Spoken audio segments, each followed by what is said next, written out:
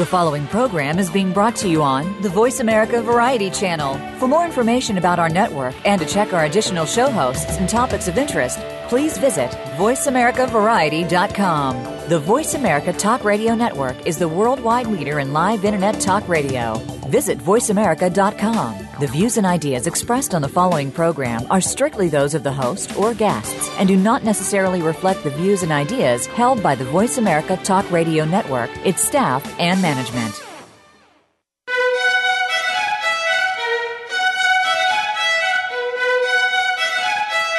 Welcome to Museum Life with Carol Bossert. Museums are important whether we work in them, for them, or simply love visiting them. Throughout history, people have collected things and put them on display to enjoy. But today's museums offer much more than rooms filled with stuff. They provide places to learn and share experiences with family and friends, as well as sanctuaries to unplug, rest, and refresh. On today's show, we'll discuss how museums can remain relevant and sustainable, reach out to new audiences, and remain attuned to cultural and technological trends. Now, here's your host, Carol Bossert. Welcome. It's wonderful to be on with you again today. This is Carol Bossert. Welcome to Museum Life.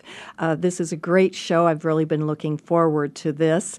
As many listeners know, I've really been focused in the last couple of weeks about issues of social justice and the place and the role that museums can play in making positive change in their communities and our world.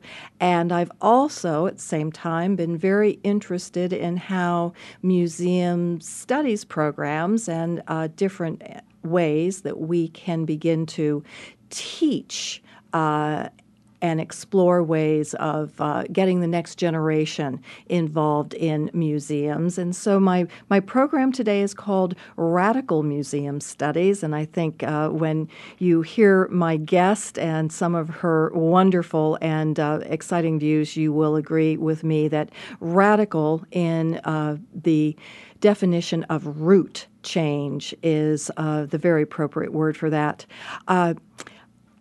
As I said, I've been really interested in how museums can learn from social movements. We always talk about what museums can teach other organizations, but we very seldom think about what we can learn from others. We tend to be a little insular. So I was thrilled to make the acquaintance of Therese Quinn, who is the Director of Museum and Exhibition Studies at the University of Illinois at Chicago. And she is going to share her perspective on some of the questions that I've been grappling with over the last couple of weeks. So, Therese, welcome to the show today. Hi, Carol. Thank you so much. I'm so excited to have this conversation with you, and thank you for your work in this area. The shows that you've been doing recently have just been super fascinating to me, and I really think necessary for sparking these conversations about how we can change our cultural institutions, museums, galleries, and all the other kinds of institutions that are so important to our society, and to make them more vital and important to people. Thank you. Thank you. That's very kind. Therese, would you just, let's start by having you share just a little bit about your career trajectory. There's so much more from your career path that I think sort of feed in and have colored the way you look at your field. And then, what sort of drew you to museum studies? Sure. Well, I'm a person who maybe like other people in museums, I'd like to actually hear your own path after we talk about my pathway. But I'm a person who didn't really consider working in museums as I was going to school and getting my undergraduate degree. In fact, I didn't know anything about employment in museums until really the end of my undergrad, finishing my degree, and I overheard someone talking about an internship that she was doing in a museum. It was here in Chicago. It was Field Museum of Natural History. And her internship sounded really fascinating, and it was timely that I overheard her talking about it because she was just getting ready to graduate, and so her position was going to be open. So I asked her about that and how she had gotten that position, and she told me who to talk to. And I applied for the internship, and I got it, which was really exciting. And it was really the first time that I'd actually been behind the scenes in any kind of museum. And at the time, I was studying art, so my undergrad degree is a BFA in visual art, and I was doing an internship in like photography and media-related work. And I loved it, but it was just a part-time internship. And then by the time I finished up my degree and graduated, a part-time position in that same area opened up. And so I also applied for that position because I really didn't know what else I was going to do after I graduated. And I got that position. And again, it was just kind of it was a part-time thing, but it was very exciting work. And I was able to work on media related to exhibits that were being planned. And I loved doing that, and when a full-time job opened, I also applied for that and eventually got that. So my museum career started at Field Museum of Natural History, and even though my undergrad degree was in visual arts, I ended up doing exhibit development based on science areas of an exhibit that was being worked on at the time. It was an exhibit about Africa. So the sections that I ended up developing were about the environments of Africa, the ecosystems, the mega herbivores, and things like that. I think that's very interesting, and it's a very similar career trajectory for many of us that had degrees and then found museums in one way or the other, and then really learned on the job, as you did. My trajectory is very similar, but as you and I know, that is really changing. The generation who's coming up now, there are, I think, fewer opportunities for people to just walk into jobs without having that specific degree in museum studies, and I hope that we'll circle back to that, and whether that's a good trajectory, a good trend, or one that maybe we should think about a little bit more. But so then, what drew you to? So you were at the Field Museum, and you were doing fabulous work, and then. So how did you get from there to the university as a director of a museum studies program? Sure. Well, I worked at Field Museum for about 5 years on this exhibit that I mentioned.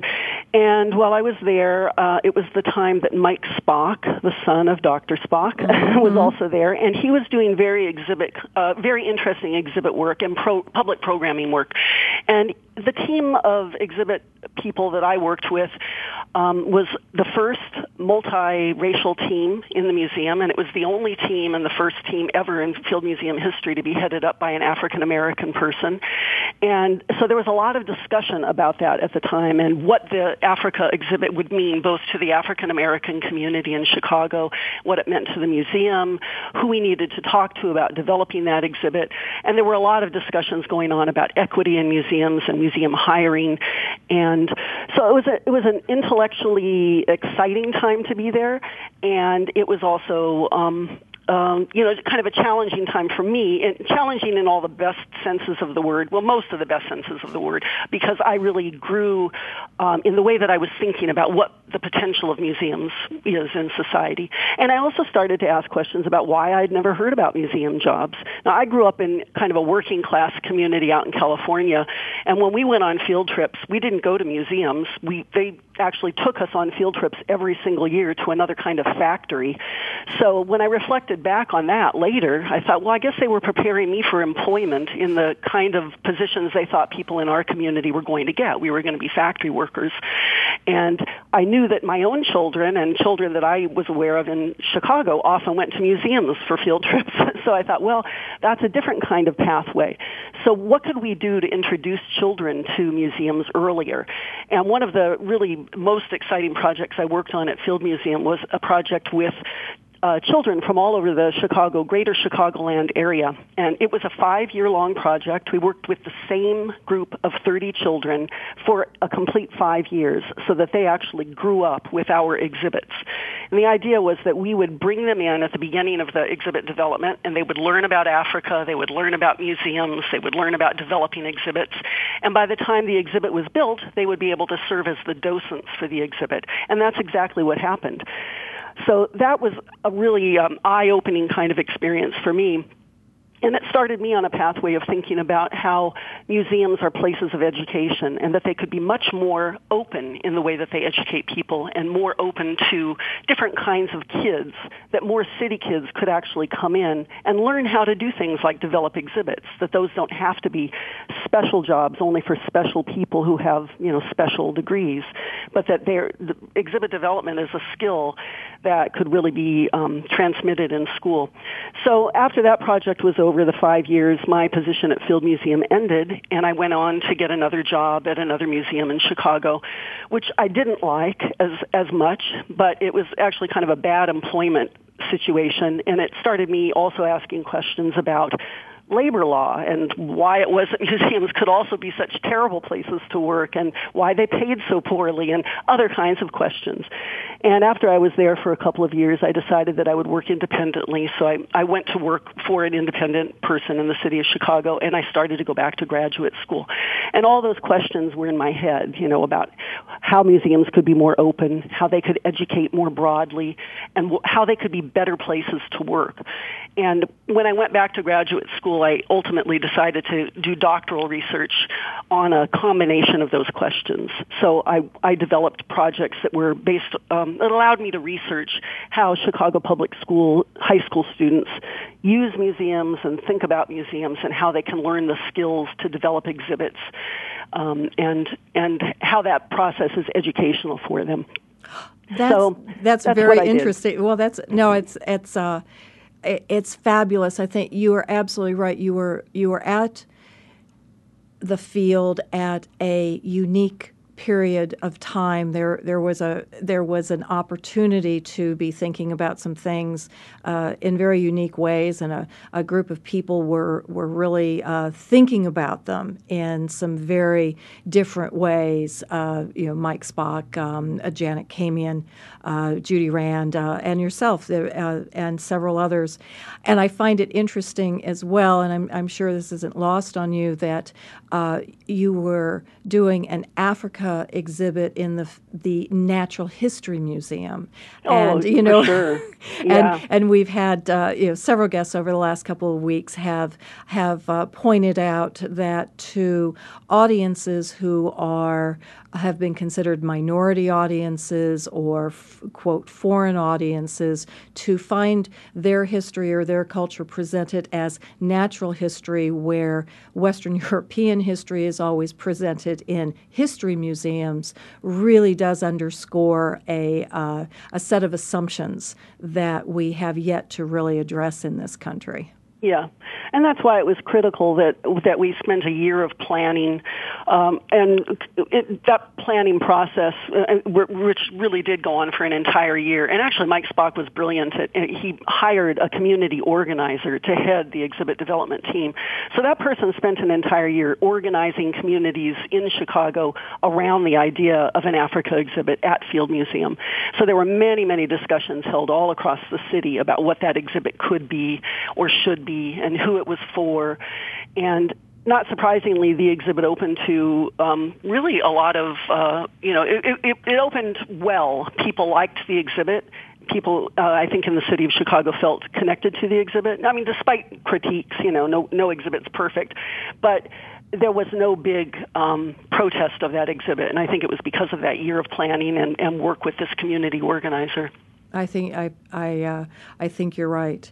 So what led you? So you did your doctorate work. You got to the university atmosphere. Then what led you to decide that there needed to be a museum studies program? What did you hope to accomplish? Okay. I'll just back up a little bit too. One thing that I didn't say is that probably maybe because of where I grew up and the time I grew up in, I have also been an activist for my whole life, I'd say. And so even while I was doing the work at these museums, I was involved in various other kinds of social justice related work. So for example, when I was at Field Museum, I helped to start the first gay and lesbian employees group there, and we sought benefits for the partners of gay and lesbian employees.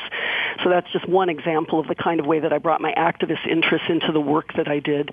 I was also the first female co-chair of the American Association of Museums Lesbian and Gay Issues Caucus. So I've been involved in that kind of work, in gay and lesbian related issues, but also labor issues and just kind of related things.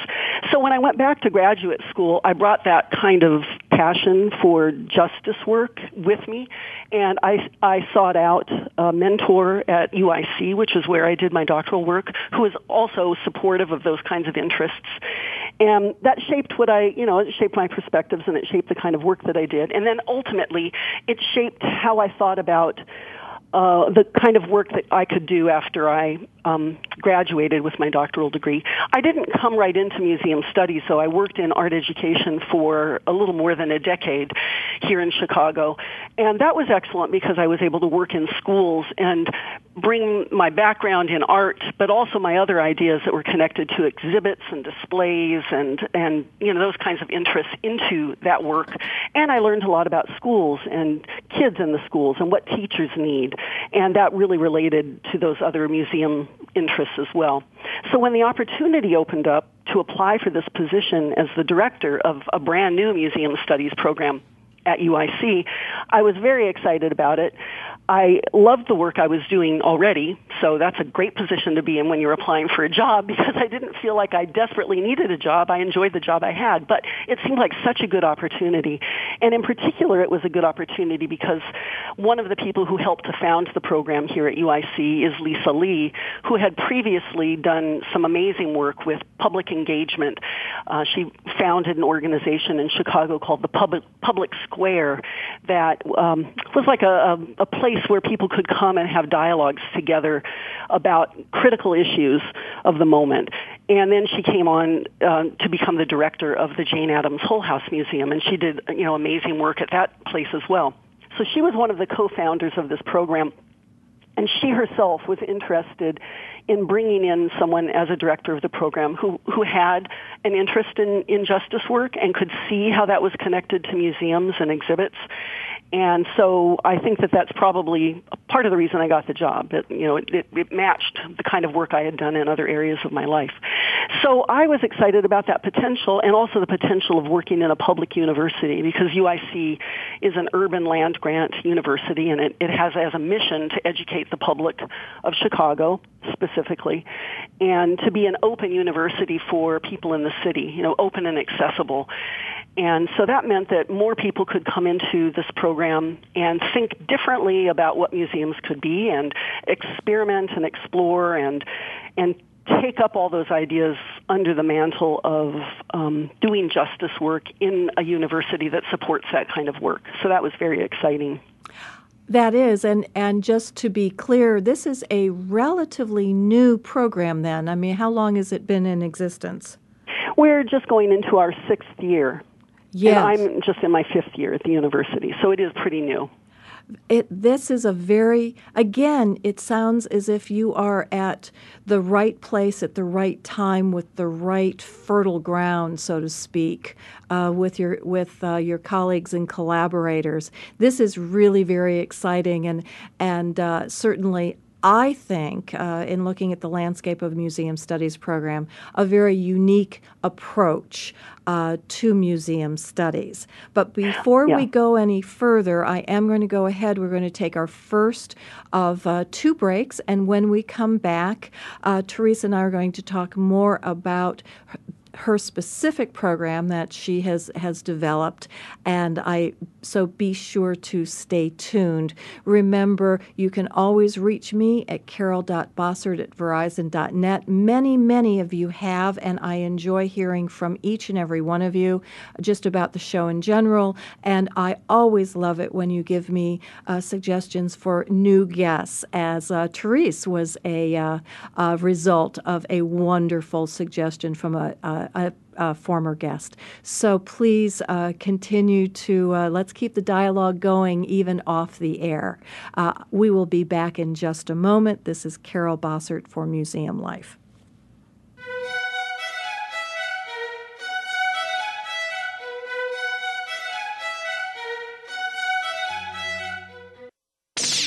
The Internet's #1 talk station. #1 talk station. VoiceAmerica.com.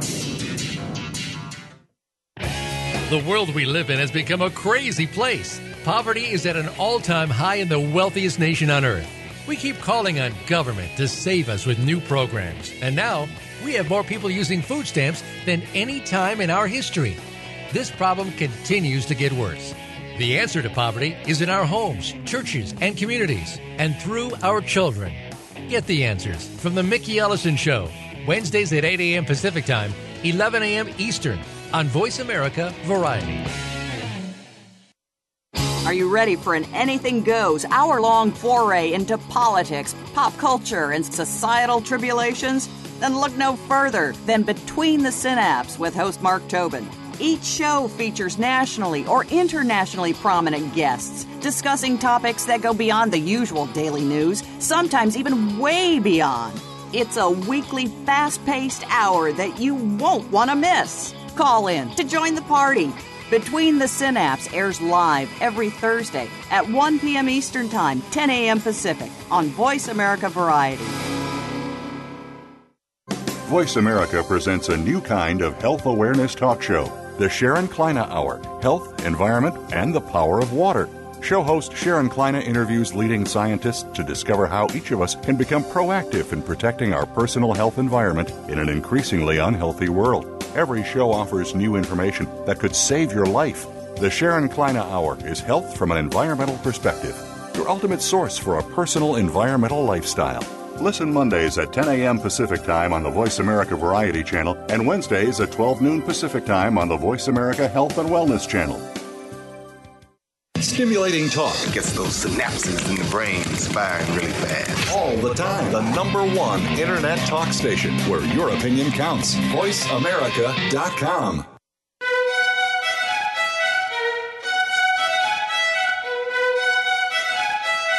You're tuned into Museum Life with Carol Bossert.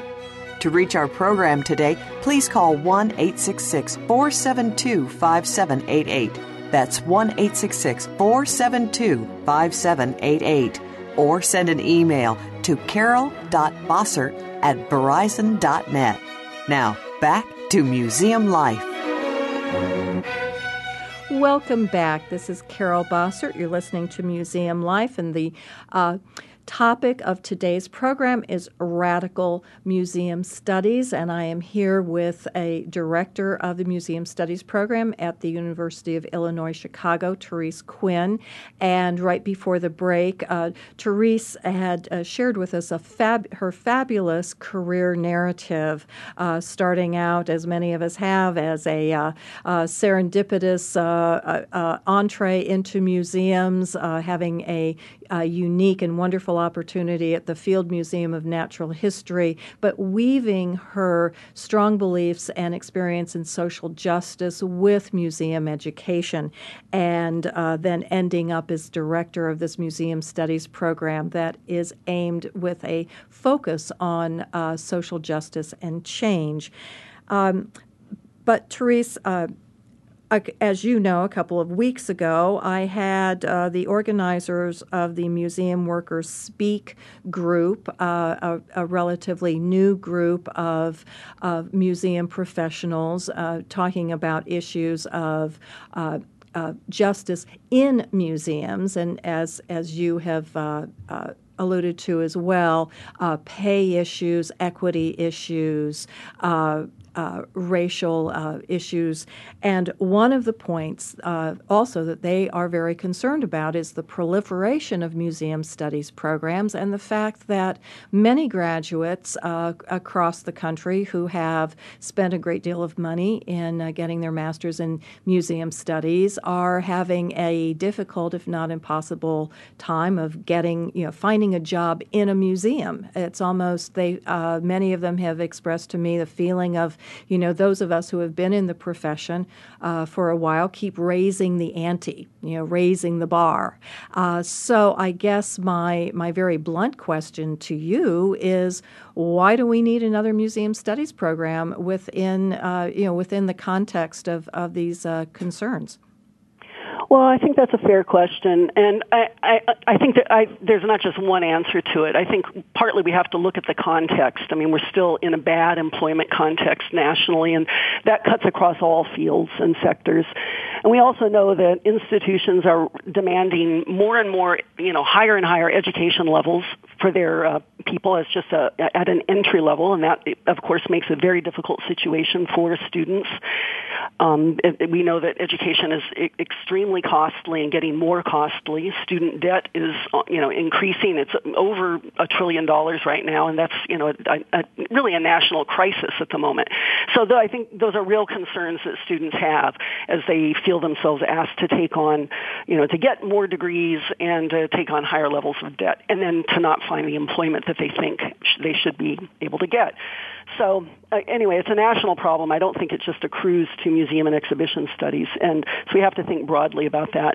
But at the same time, then there's the specific question. If we go to the Smithsonian Directory of Museum Studies programs, we can see that every state, almost every state, has a few of these programs. And so I think then we want to look at what those programs are about and think about what this program offers that is something different. And I think what I just ran across someone's dissertation recently. It was really interesting research. It was an analysis of museum studies programs nationally. And he looked at what the curriculum content of those programs are. He really looked at all the syllabi and what the course descriptions were. And then he surveyed museum leaders and looked at what museums say they are seeking in people and what the skills are that the museum studies programs are transmitting. So museums say that they want people who can write grants, they can do financial planning, they can do, all these very kind of concrete kinds of practical sorts of things.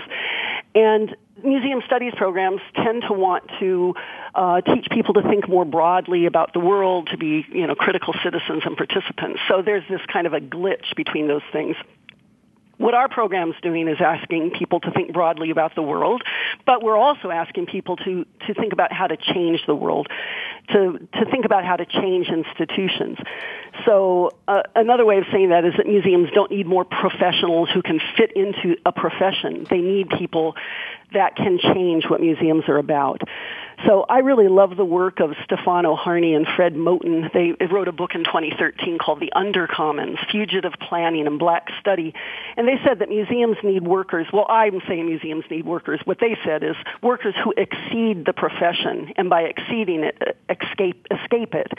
And if you're seeking to only be a professional, then you're seeking to reproduce a profession.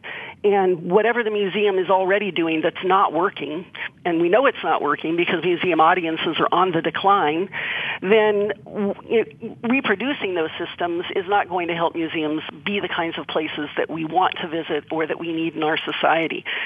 So I think instead we need a kind of a flip side of museum amateurs. And there I really like to think about what Edward Said used to talk about with, or has spoken about with, in his book, Representations of the Intellectual. So we don't need professionals or experts. We need amateurs. Or Mike Spock used to say we need informed generalists. I mean, all those things work for me better than the idea of needing professionals or needing experts. Those roles are really confining, and they keep the museum in a static model, which is part of the problem, I think. I thank you for sharing that. I find that a refreshing perspective, and frankly, and you and I were actually talking a little bit about that at the break, since I have had the advantage of reading some of your writings and how you have expressed that so eloquently. And I guess that is why you have articulated one of the concerns I have had when I think about museum studies programs. Now, I must admit, I have never participated in such a program, so I try to be very sensitive and circumspect about any criticism that I may have. But in talking with colleagues who are teaching museum studies or even museum leadership programs, I sometimes become concerned because I don't hear the kind of sentiments that you are bringing up, of this idea of how where we need to provide skills and increase capacity for people to make change as appropriate, as opposed to teaching people to have the capacity to just do what everybody else has been doing. Right. Well, it's funny you mentioned leadership because often, I guess there are many buzz phrases in the museum world, like in many other worlds. But one of the buzz phrases for museums is in education as well. Best practices. What are the best practices? And also talking about leadership. What are the best practices for leaders? And I particularly love, this is something I took from social movements, the words of Ella Baker, who was just a great civil rights activist, who said, "Strong people don't need strong leaders." So I would like to think that we are a program here at UIC that is interested in developing strong people who can think independently, people who can think as public intellectuals and who see themselves that way and take themselves seriously in that way, but who don't set themselves aside from all the rest of the work and all the rest of the social concerns that we have. So, for example, before we were talking this morning, I was keeping up with some of the news, and I saw some articles about the protests that are going on right now at MoMA, the Museum of Modern Art in New York. And the contrast, the protests, they're facing cuts there, financial cuts. And in particular, they want the people who work there, who make an average salary in New York City of $49,000 a year. That's the average salary, which means that a lot of the full-time workers at MoMA make quite a lot less. They want them to pay more for their health care, substantially more. At the same time, we know that the chief executive of MoMA, Glenn Lowry, is on the list of 10 insanely overpaid nonprofit executives. He makes over $1.2 million. And they also give him $950,000 a year in salary and bonuses, and they also put him up rent-free in a $6 million apartment. So, I mean, those kinds of disparities, and that's one example. That's MoMA, but we know that there are these internal disparities in many museums. The people at the top are making lots of money. The people who are expected to do the work in the museums and actually keep those places running often make very little money, and increasingly museums are relying on unpaid labor, which we know is a problem. And we recommend here in our program that students not take those unpaid internships, but that they ask for, at a minimum, a stipend and better, a salary, because it's just ridiculous that we would expect students to subsidize institutions where people at the top are making just those really obscene salaries.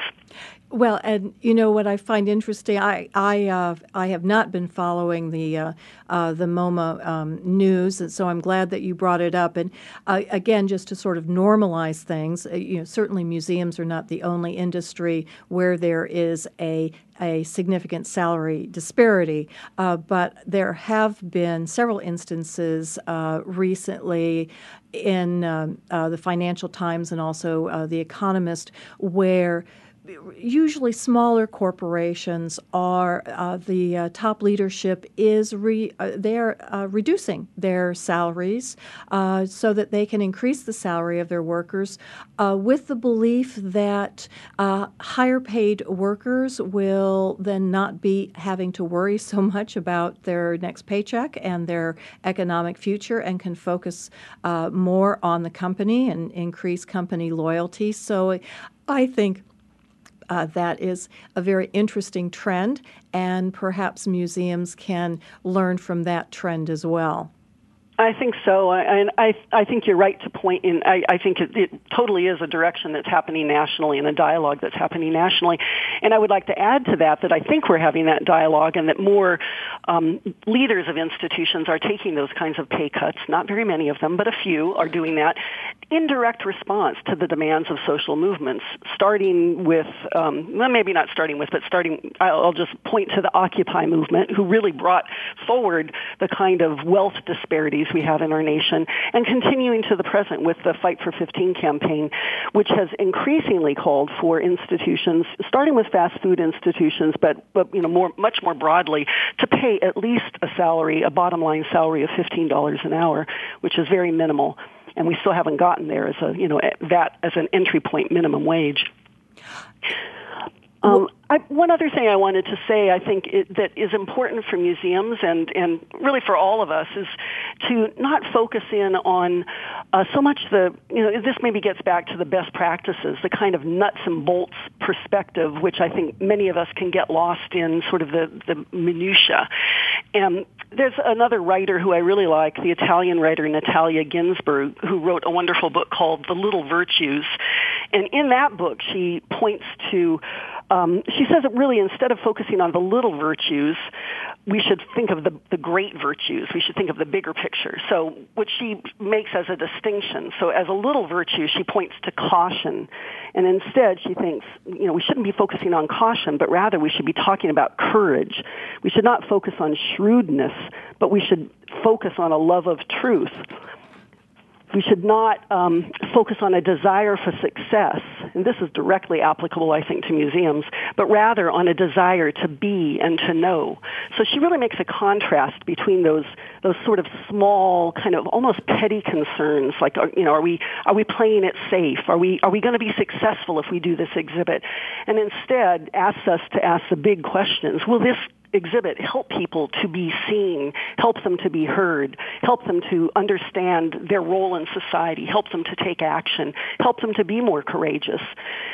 I think as long as museums focus on this kind of, petty, trivial sorts of things that so many of them do, or, trendy kinds of concerns, what's the latest television show kids like? I mean, I worked at a children's museum for a while, and, they're focused on stuff that just seems so often meaningless, not always, but, sometimes very kind of trivial. It's just a missed opportunity to educate and to add meaning to people's lives. And that's why I think really in large part museums are seen as not indispensable institutions, but rather kinds of, peripheral institutions that we might go to when we're on vacation, but maybe not. I would like to see them considered as vital and important as, the public schools in our communities or other kinds of places that we just could not imagine a community without. And that said, they should also then, I think, be located in every part of the city. Chicago has had many recent battles and sort of long back battles of discussions about where our museums should be located, and museums have fought tooth and nail to not be located in diverse or largely minority communities. They have insisted on remaining by the lakefront and in all-white communities, and that's a travesty. Museums have to own up to their own flaws and their own bad judgment when they make those kinds of decisions, and instead think about their role more broadly in the city and in their own communities, I think. Who was the author that you were quoting before? That Little was Virtues? Natalia Ginzburg. I do not know of her work, and I am going to look that up. That's what I love about the show. I learn as much as everybody else. It sounded to me, as you were quoting her, she was really talking about mission. It is. I think that's exactly right. That's the way to put it for museums, is thinking about the mission in terms of these big ideas, these big goals, these big contributions to society. And just to be clear, I don't think you or I are saying that museums should dispense with being financially responsible, being able to document decisions that are being made, or forgetting to care about their collections or document their collections or make them accessible by putting them online. I mean, there are clearly skills that need to be maintained within museums. Again, perhaps that kind of best practices, but it's best practices with in service to a greater good, perhaps might be a way of saying it. Sure, and when I think of best practices, I think I've often heard it used as a way of saying that there's one right way to do things, and maybe in some areas, I mean, adding up the numbers, maybe there's one right way to do it, but beyond that, there are only specific situations, specific contexts that need to be attended to, And so, for example, when you talk about fiscal responsibility, it seems to me an argument could be made in Chicago, but also nationally, where we know that only 20% of all museum visitors are members of minority groups, racial and ethnic minorities. That's a similar kind of statistic in the city of Chicago, but we are a city of people of color in Chicago. So that's a missed opportunity for museums in the city of Chicago. If they are only serving a minority ethnic population of 20%, they are losing out on serving a much broader group of people that they could be serving. That would be fiscally responsible for them to take that seriously as a goal. And, I don't hear museums making that argument very often, that that's why they need to make that decision. But beyond that, it's a moral goal. And so I think that that's where we get into the difference between the little virtue and the big virtue. It's not only fiscally advantageous to serve all the people, but it's morally right, and museums should make that decision because of that rightness. Particularly public museums, they have that responsibility, and many of them are not living up to it. Thank you. I couldn't have said it better. I think that's very well put. With that, we are going to take our second break, and when we come back, Therese is going to share with us some of the examples of programs that have been done and are ongoing at the University of Illinois Chicago Museum Studies program. So stay tuned. We will be back in a moment. This is Carol Bossert for Museum Life.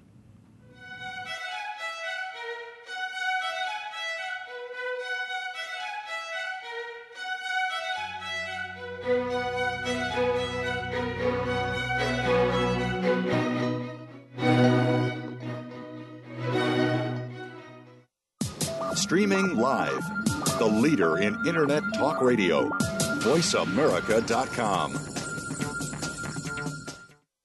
Up Close with Chris Tinney is now on Voice America Variety every Tuesday at 5 p.m. Pacific, 8 p.m. Eastern. Chris brings you the thought leaders, activists, and socially responsible entrepreneurs taking action for the environment, doing business in a new way, and helping the underprivileged. Call in or listen in every Tuesday at 5 p.m. Pacific, 8 p.m. Eastern, and learn how the small decisions you make today have a big impact on our small planet in the future. Tune in to Up Close with Chris Tinney on the Voice America Variety channel. How do you achieve the utmost success in your life, career, faith, relationships, and more? It's all here in The Business of Living with host Scott Ventrella.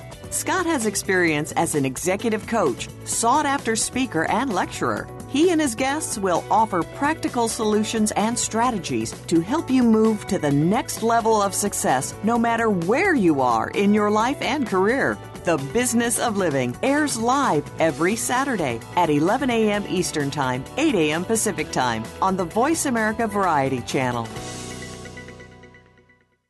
Stimulating talk. It gets those synapses in the brain firing really fast. All the time. The #1 Internet talk station where your opinion counts. VoiceAmerica.com.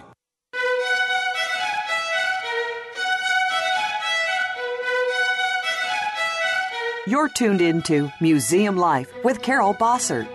To reach our program today, please call 1-866-472-5788.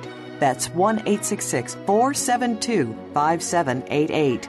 Or send an email to carol.bossert@verizon.net. Now, back to Museum Life. Welcome back. This is Carol Bossert. You're listening to Museum Life, and we have been talking about a radical museum studies program. And remember, I was trained as a scientist, and to me, the word radical is always defined as a root at our base, root change. And we are talking with someone who is eloquent in this regard, Therese Quinn, who is director of the Museum Studies program at the University of Illinois Chicago. We've been talking a lot about how museums can learn from the social justice movement historically and currently. And now, Therese, I think would be a wonderful opportunity to share with our listeners some of the examples of the projects and initiatives your program program and your students have been involved with that really put into practice some of the theories that we've been talking about? Thanks, Carol. I would love to talk about that. The students are doing fantastic work, as they do all over the place. Students are doing great work. So I'll tell you about a couple, maybe 3 examples of exhibit projects or public programming projects that the students have worked on. The first one is something that a group of students did really in the first year I was working with the program, so it was already about 3-4 years ago, that was called Meme in America, that used and analyzed social media to make visible how political ideas travel over online networks during our recent presidential campaigns. And they organized a forum for that. They had a young graduate student researcher come who talked about the use of memes and social media, and they invited people to email in their favorite political memes that they posted on a Tumblr site. And so this was a really successful project all the way through because it included visuals. There was actually a small display in the forum location of these memes. The Tumblr site received thousands of views, so that was great as an example of how you can reach people more broadly when you're using new technologies. And they had great dialogue about politics and social media, bringing those ideas together. The next project that they worked on in this site, and I should mention that this site was made available to us through UIC's Social Justice Initiative, which was able to gain access to 2 empty storefronts on Halsted Street in the old Maxwell Street area. And they made these available to us just to use as pop-up galleries or sites of experimentation for our students, and that was really wonderful working with that group. So the second exhibit, we looked back in time at the work of a wonderful politician from Chicago whose name was Cardis Collins. And she really took on the topic of cultural diversity in museums, both in terms of hiring and in terms of programming. So we looked at her work, and we actually read congressional testimony that she had. She held hearings all across the nation, actually, Washington, D.C., Chicago, somewhere out on the West Coast, about the lack of diversity in employees and also the cultural relevance of programs. And then the students decided to select some of the quotes from these congressional hearings, and in particular the statistics about hiring practices, who worked in the museums. And they made a display of those things that was installed in this storefront. But they also decided to bring it up to the present by contacting all the museum leaders, the same museums in Chicago that Cardis Collins had contacted.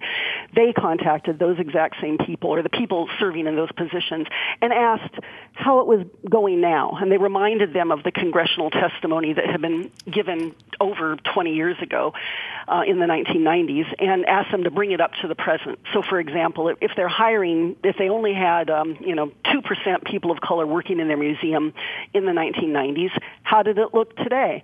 And they sent letters to all these leaders, and they really only received one written response, one verbal response, and all the other museums just avoided the question.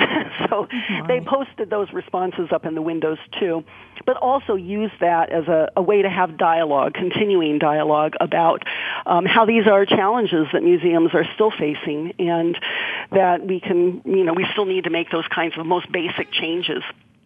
So those were projects that happened a couple years back. A really recent one that I'm super excited about is one that students did in a class I was teaching this semester called Public Engagement in Museums. And this class focuses on how do we identify publics, and then how do we serve those publics or engage them with the ideas that we're interested in bringing forward. So for this project, I gave them a topic, and the topic was campus organizing. And I chose that topic because at the time, the UIC Faculty Union, which is a new union, had just received its very first contract, and that took a lot of organizing on campus.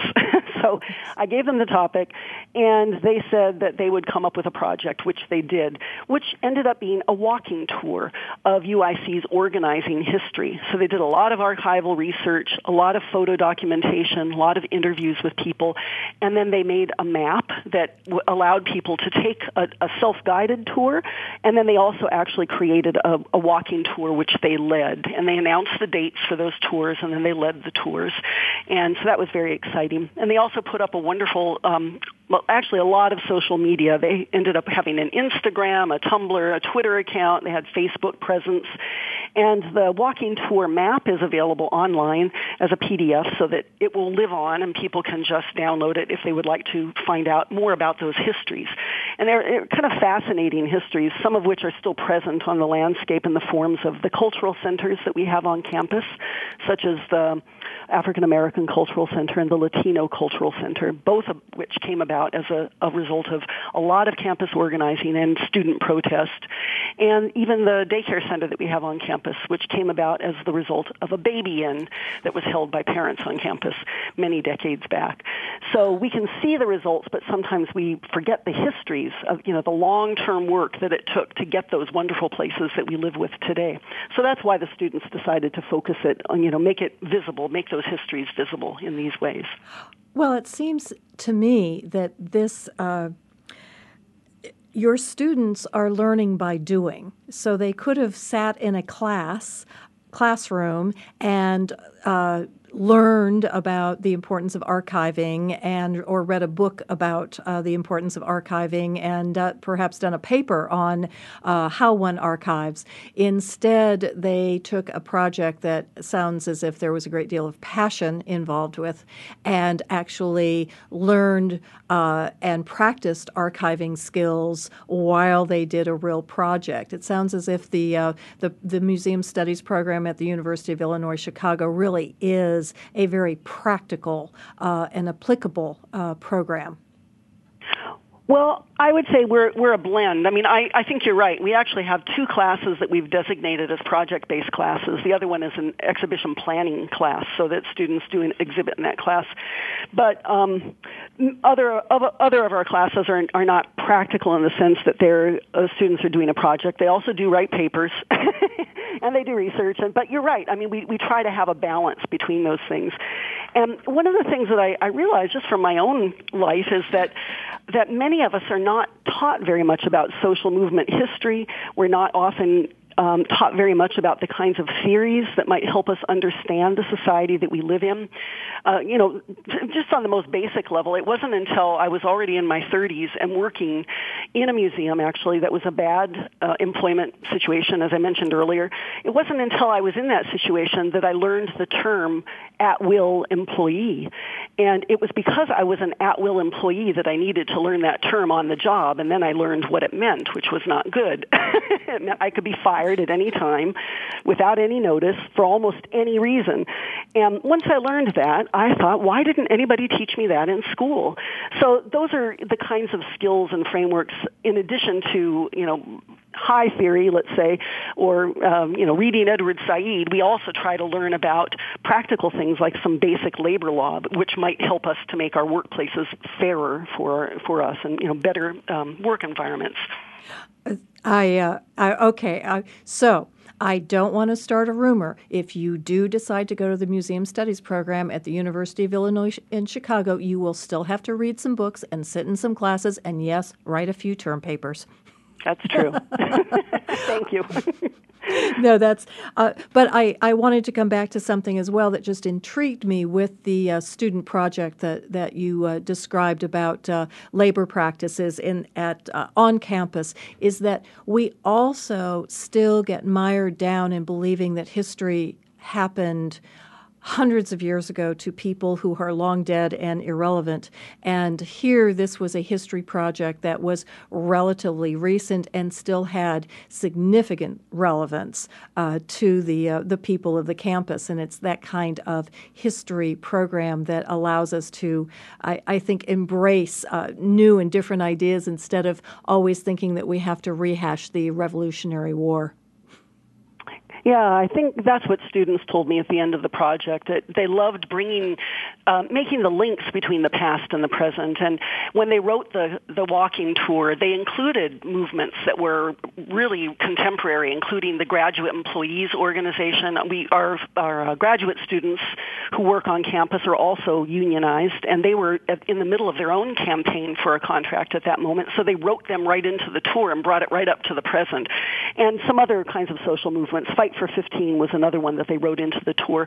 That's a really relevant topic for many students on campus who are working in those kinds of employment situations like fast food and, related work, retail, where they're not even making $15 an hour. So they wrote both those things in, and students who came on the tour loved to have that connection made between the past and the present. I think it was very valuable.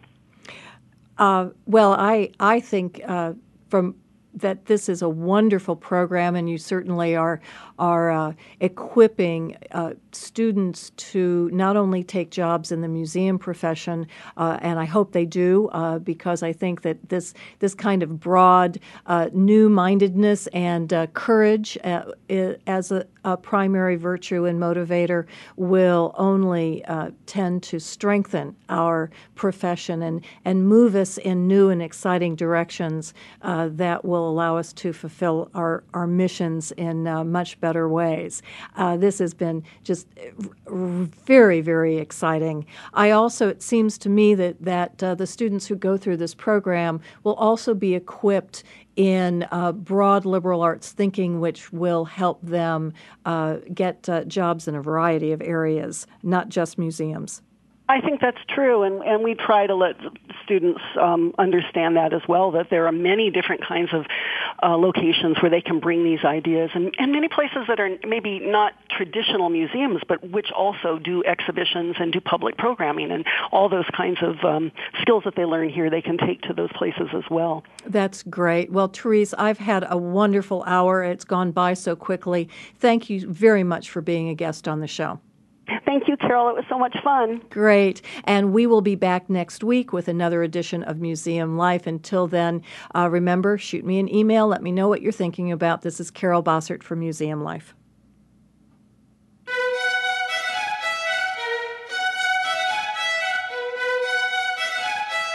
Thank you for tuning in this week to Museum Life.